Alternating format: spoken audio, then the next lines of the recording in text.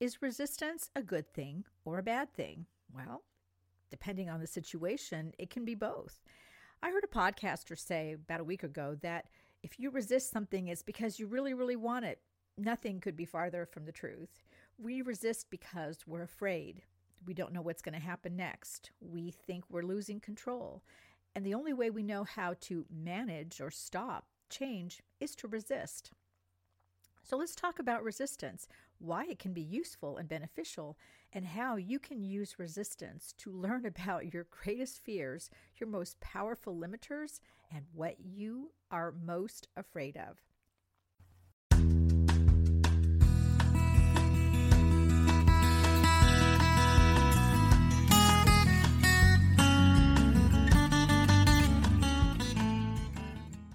Welcome to the High Vibes Living Podcast. I'm Jennifer Hoffman, your host, and I want to show you how to create your rich, happy, and successful life. Since 2004, I've been teaching soul-congruent, mind-expanding, wholeness living to a global audience.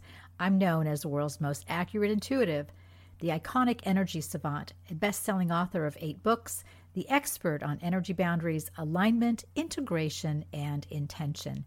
And I'm the founder of the Becoming 360 Method of Transformation. I'm here to motivate, inspire, and energize you to embrace your full potential, upsource your possibilities, revive your life, and shine your light brightly. Thank you for joining me on this week's High Vibes Living Podcast, and I hope you'll learn something that tunes you into your high vibes and motivates, energizes, and inspires you and shines some light on your journey. Let's get started. Why do we resist change? The simple answer is that it upsets the status quo. It takes us out of our comfort zone. We don't know what's going to happen when we do change, and we're scared. I think if we acknowledge the simple truth that we're scared of change because we just don't know if we can deal with it or what's going to happen to us, we would stop trying to pretend to be brave about it and look at change as a step-by-step process instead of a chaotic mess that we can avoid by being resistant to change. You know the expression, what we resist persists, and that's not necessarily true. What we resist doesn't happen, but that doesn't mean that the spark of a new awakened potential doesn't still beckon us to consider it as an option. We can have the light of an awakened potential blinding us with its brilliance, but if we're scared, we're going to close our eyes and ignore it as long as we can. What does it mean to resist? Well, the word resist means to remain standing or to oppose an action. So when we resist, we are in opposition. And that's a good position to be in when we feel we do not have enough information to say yes to change and no to the status quo. We rather like the status quo. It's what we know, where we can anticipate the future, and it's where we feel that we're in control. Sometimes we resist out of a desire to affirm our control, even if that is not the best option. Sometimes we resist because we don't trust ourselves to handle the change. We can resist because we're more afraid of success and of what it will do to our lives than we are of staying where we are or experiencing failure. I've had this come up quite a few times with clients, and it has come up in my own life and in many people that I know. And it probably is, on a very unconscious level, part of yours. Change, getting out of the status quo, making material alterations to our reality, becoming successful, making more money, doing something that helps us stand out, makes us what? A target. If you were raised in a household where you were the different one, where you had a jealous parent, especially a jealous mother, where your mother considered herself your adversary, this makes becoming outstanding or standing out rather dangerous to you. So in order to not become a target of their jealousy, of their persecution, of things that you may not remember but that once happened to you, you'll stay just under the radar, meaning you won't have too much money, too much fame, too much excitement, too much of anything, so you don't attract their attention. It's a lot safer that way. You can control your reality, and you can then manage the process of change in a way that doesn't disrupt your fragile relationships with people who really don't have your best interests at heart. And I know that's hard to understand and it's hard to accept, because these are the people who are supposed to love you and support you and be kind and compassionate with you. And if you are like me and many other people, they are the last people in the world to do this, as you well know, and probably unfortunately know. But when you take that position of resistance and you resist any change that will put you up above the horizon and make them more aware of you, and all of a sudden you have new things, or you're more empowered, or you're more confident, and then you become their target. When you resist that level of transformation, you're really going against your soul mission. Your soul mission is to be the highest and best expression of your energy that you can be. And that's why you resist, because you can be at a certain level. That's where you feel safe. Your next challenge is, can you go to that next level? Can you go up a few notches? Can you expand that and become something else? And this is a big issue, and it's one I'd like for you to consider. So when we're more afraid of success than we are of maintaining the status quo, and even being unhappy in the status quo, we understand our unhappiness. We don't really know what's going to happen when we're successful. And if you have a jealous parent or jealous siblings, or you are in a family where you have been really badly treated and rejected by them, you know all too well, maybe you've had done it once or twice, what happens when you do lift your head above that horizon, when you do get on their radar. The results are not good for you. But that's a consequence you're considering. And yes, it may happen, but whether its potential is enough to stop you, and it may be enough to stop you now, but those opportunities will come around again and again, and eventually it won't be enough to stop you anymore. So we resist for a myriad of personal reasons, many of which have to do with being afraid. A few weeks ago, my weekly article and podcast was on the subject of truth and consequences. And I said we allow ourselves to acknowledge truth to the extent that we are willing to accept its consequences. If the consequences are too scary, big, life-changing, or control-impacting, we'll resist the truth, even if we know it's true. Take the example of one of my clients, I'll call her Maria, who had come to me about a relationship she was desperately trying to keep together. I told her the man was cheating on her, lying to her, and would eventually leave her for someone else. She told me I was wrong. I didn't understand him. They were in love. The truth was that Maria was afraid of being alone, had abandonment issues, and thought she could change this man into becoming a loving and committed partner. I heard from her occasionally over a 2-year period, and my answer was always the same, while she was still trying to keep the relationship together in spite of being treated with great disrespect and a huge lack of consideration. Eventually, the man did leave, and Maria was devastated. When she called me again, she acknowledged that she had worked so hard, much too hard, to keep the relationship together, and had resisted my advice, as well as that of everyone she knew, to let him go. But she resisted out of fear and a desire to, as the proverb goes, turn a sow's ear into a silk purse. This man could have been anyone, though, and the situation would have been the same. Her fear of facing her life alone was the reason she held on to the relationship for so long and resisted letting it go, even though she had many reasons to. In fact, she was willing to overlook all of his bad behavior because she was so resistant to change. We resist for so many reasons.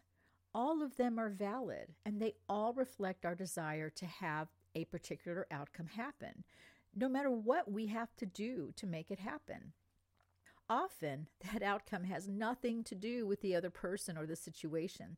It's our personal fear, belief system, or something we do not want to face that is the underlying cause of our resistance. Even if we know that it won't happen, we'll try anyway because of another fear, that we get one opportunity to do this, and if we don't make the best of it and make it work, we will never get another one. Have you ever been in that situation where you're very uncomfortable and maybe even miserable in a situation, but you resist change because you don't think you'll have another opportunity? That's scarcity thinking. And isn't it interesting that while we agree that we live in an infinitely abundant universe, that doesn't extend to us and having an infinitely abundant number of opportunities in our life? I recently heard someone say on a podcast that our resistance means we really want something. No. Resistance means we do not want it right now. We are not going to allow it to happen if we can at all help it. And we are so opposed to it that we are willing to put up with all kinds of misery to avoid change. What we resist represents a transformation that we do not believe we are ready for, can control, and want to happen. Just a side note here, be careful who you follow and what they say. There are a lot of charlatans out there using soul-led, soul source, soul work, etc., to push themselves off as some kind of soul expert. And sometimes they say things that don't make any sense and are patently untrue. There are a lot of people out there who say things just to sound smart, knowledgeable, and cool. But there are more reasons for resistance, and two of them are very important. The first has to do with our safety and security needs, which are what makes us feel like we are in control of our reality and our environment and are not going to be surprised by any catastrophes. The second has to do with congruence, how the energy in our life fits and flows together. We will create a congruent reality with anything we need to feel safe and secure. And that either means we are able to express our highest potential and evolve into higher frequencies in an effortless, graceful way. Or it means we are so afraid of disintegration and chaos that we will do whatever it takes to hold our vision of our reality and our comfort zone together, no matter how much effort we have to exert and whatever resistance we have to use to avoid the manifestation of our deepest fears. We create true congruence or false congruence based on how strong our resistance to change is. You can find out about true congruence and false congruence and our soul path in my book, The 5 Priorities of Soul Energy Mastery. I'll put the link right here. Resistance is useful and at times very beneficial, like when we're resisting global control, medical tyranny, the erosion of our civil liberties and natural rights, and the loss of our freedoms. When we know what we are resisting and why, we can use our resistance to identify fears and to move through them. But if we resist just because we can, or because it's the only alternative we think is feasible or viable, then we're not doing ourselves any favors, and we're using resistance as an excuse to avoid any kind of change or transformation. What we resist does not persist. It moves to the background until it comes up for us again when we open that window of opportunity to see if we're ready to risk the change, or maybe not. If we are so resistant to change, we will never allow ourselves to face that option again. Have you ever said, "I will never do that again"? How about telling yourself you'll never love again, or allow yourself to be vulnerable, or trust people, or be shamed, humiliated, or manipulated? Or remembering your most recent failure, that you'll never try something new or take a risk or do something that might embarrass you or put you in a position where you're the center of attention. That happened to me when I was 15 years old. And if I had been tempted by my resistance to refuse an opportunity, I would not have had one of the most profoundly proud and satisfying experiences of my life. Let me share that story. When I was 15 years old, I was an exchange student in Augusta, Georgia. And since I was very musical, I played the flute. I also played in the high school band, and I was first chair flute. The band was scheduled to play at an outdoor fair in Augusta right around the time of the Masters Golf Tournament. If you know, Augusta, Georgia is the home to the Masters Golf Tournament. And it was a celebration of Americana, so we were playing a lot of John Philip Sousa and different marches and things like that, all of which I love. And we were going to play John Philip Sousa's Stars and Stripes Forever. Now, if you know anything about this piece, it has a resounding piccolo solo right in the middle of the song. And Mr. Stone, our band director, told me that as first chair flute, I was to play the piccolo solo. So I needed to learn how to play the piccolo. Now, the piccolo is, yes, like a tiny flute, but it's not really like a flute. The embouchure is different. The fingering is a little bit different, and it's much harder to play and to stay on key and to play it properly, so it doesn't just sound like you're whistling in the mouthpiece. Also, that piccolo solo is a solo. It's really loud, it's very clear, and if you can't make any mistakes. I tried and tried and tried to learn that piccolo solo. I worked so hard at it. I practiced every day, and after a couple of weeks, I told Mr. Stone, I just can't do this. And he looked at me and he said, I know you can do it. I also know you're afraid. What are you afraid of? Well, if you know my history, I was paralyzed by a vaccine as a child, and I was in the wheelchair. I wore leg braces. I was always the person everyone pointed at and said, what's wrong with her? I hated being the center of attention because it was always about what was wrong with me. Playing this piccolo solo in front of thousands of people, and by the way, we were playing on a barge in the middle of the river at this fair where there would be thousands of people. It was just too much for me. So I told Mr. Stone I would prefer somebody else play it. He said, you know what? I want you to keep on practicing. Meanwhile, I'm going to have Joyce, who is second chair flute, I'm going to have her practice it too. Well, I'm not terribly competitive, but I'm somewhat competitive. So giving me someone to compete against, I knew that I had the opportunity to do this. I might as well give it my best shot. So I tried harder. I practiced more.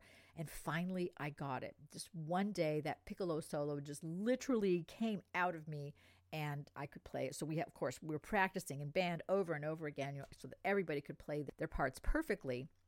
And I finally got to the point where I could play that piccolo solo effortlessly and without a single mistake. Now, I was playing in the band room with all my band friends. I wasn't out in front of a bunch of strangers standing on a barge in the middle of the river. And by the way, you have to stand up when you play a solo. All eyes were going to be on me. The big day came. I was so nervous, and I had both instruments, my flute, because I was playing the flute while we were playing the regular song, and then I had to get my piccolo, stand up, and play from memory because I was standing up. I had that piece memorized. I'm on the barge. It's hot. I'm sweating. I'm so nervous. We're playing the song, and then it comes time for the piccolo solo. So I stand up, put the piccolo to my lips. I'm standing there, and Mr. Stone points to me, and I start playing. I don't remember playing that song. My fingers just automatically touched the keys, and I just blew into the mouthpiece, and I just hoped that everything turned out okay. It was like I was transported outside myself. I was scared. I was excited. It was just this surreal moment where I was in the zone. I played it, and I sat down in my chair, and I hear this applause that came from everywhere. You only have to play the part as a solo once, and then you have to play it again in the rest of the song. And it was one of the last songs that we played. So after this concert was over, we pulled up to the bank, everybody got off. And of course, all our families were there, and everybody was saying what a wonderful job we did. And so many people came up to me and said how beautiful that was and how they could hear that piccolo solo for yards and yards and yards down the river. In fact, it even brought people up to where we were playing because they could hear that piccolo solo. It was so clear and it was so beautiful. And they all said, you played it so perfectly. That was decades ago. Every time I hear John Philip Sousa's Stars and Stripes Forever, I see myself standing on that barge, scared and excited at the same time, playing that solo by myself perfectly. I had practiced so hard for it. I had been willing to take a risk to be the center of attention. I made myself proud. I made my band members proud. I made Mr. Stone proud. We gave a great concert. And it's a moment in my life that I am profoundly proud of and profoundly satisfied with because I was willing to overcome my resistance to being the center of attention. What if I made a mistake? Everybody would hear it. There's no way to not hear a mistake if you're playing that piccolo solo in the Stars and Stripes Forever. What if I froze? Luckily, my second chair flute, Joyce, was there with another piccolo just in case something happened, because you can't play that song without that piccolo solo. I overcame my resistance and all the fear that went along with it and all of the things that were behind it, and I did it anyway. And as I said, it is the most profoundly proud and satisfying moment of my life, one that I truly cherish and that I will remember forever. What we do in those situations where resistance is the deciding factor is we just don't get involved, or we don't get distracted by the possibility of new potentials rather than making more empowered, self-aware choices. We limit our exposure to potential safety and security risks by resisting change and limiting our access to life experiences rather than limiting our exposure to our fears and their consequences by exploring them, identifying them, and then making more empowered and empowering choices and refusing to be limited by our resistance. But our resistance is a useful tool if we use it to explore our true fears and the consequences that fuel them, where we feel we aren't enough or are not willing to allow transformation. Resistance to anything means there's a consequence we cannot face at that time. And that means our resistance is shining a light on limiting beliefs, attitudes, thoughts, experiences, and any other factor that is cautioning us to avoid moving forward and go back to what we know, the false congruence of our comfort zone with its known safety and security parameters, rather than expanding our energy to meet our soul's call to rise and shine. Thanks so much for tuning in to the High Vibes Living Podcast. I'm Jennifer Hoffman, your host. I hope you've enjoyed this week's episode and that it has inspired, motivated, and energized you to take a few steps towards your rich, happy, and successful life. If you need more inspiration for your life path, check out my 8 best-selling books on Amazon or look at a transformational intuitive session, coaching, or program on my website, enlighteninglife.com. Be sure to sign up for my newsletter and join my over 5 million weekly blog readers. Please subscribe to the High Vibes Living Podcast. Give it a like and a review. Your acknowledgement helps others find us and get the information and inspiration they need to turn their pain into joy and their fear into confidence. Your Becoming 360 transformation into congruence and divine harmony is a step away, as is your rich, happy, and successful life. Join us each week for a new episode, and I look forward to our next time together.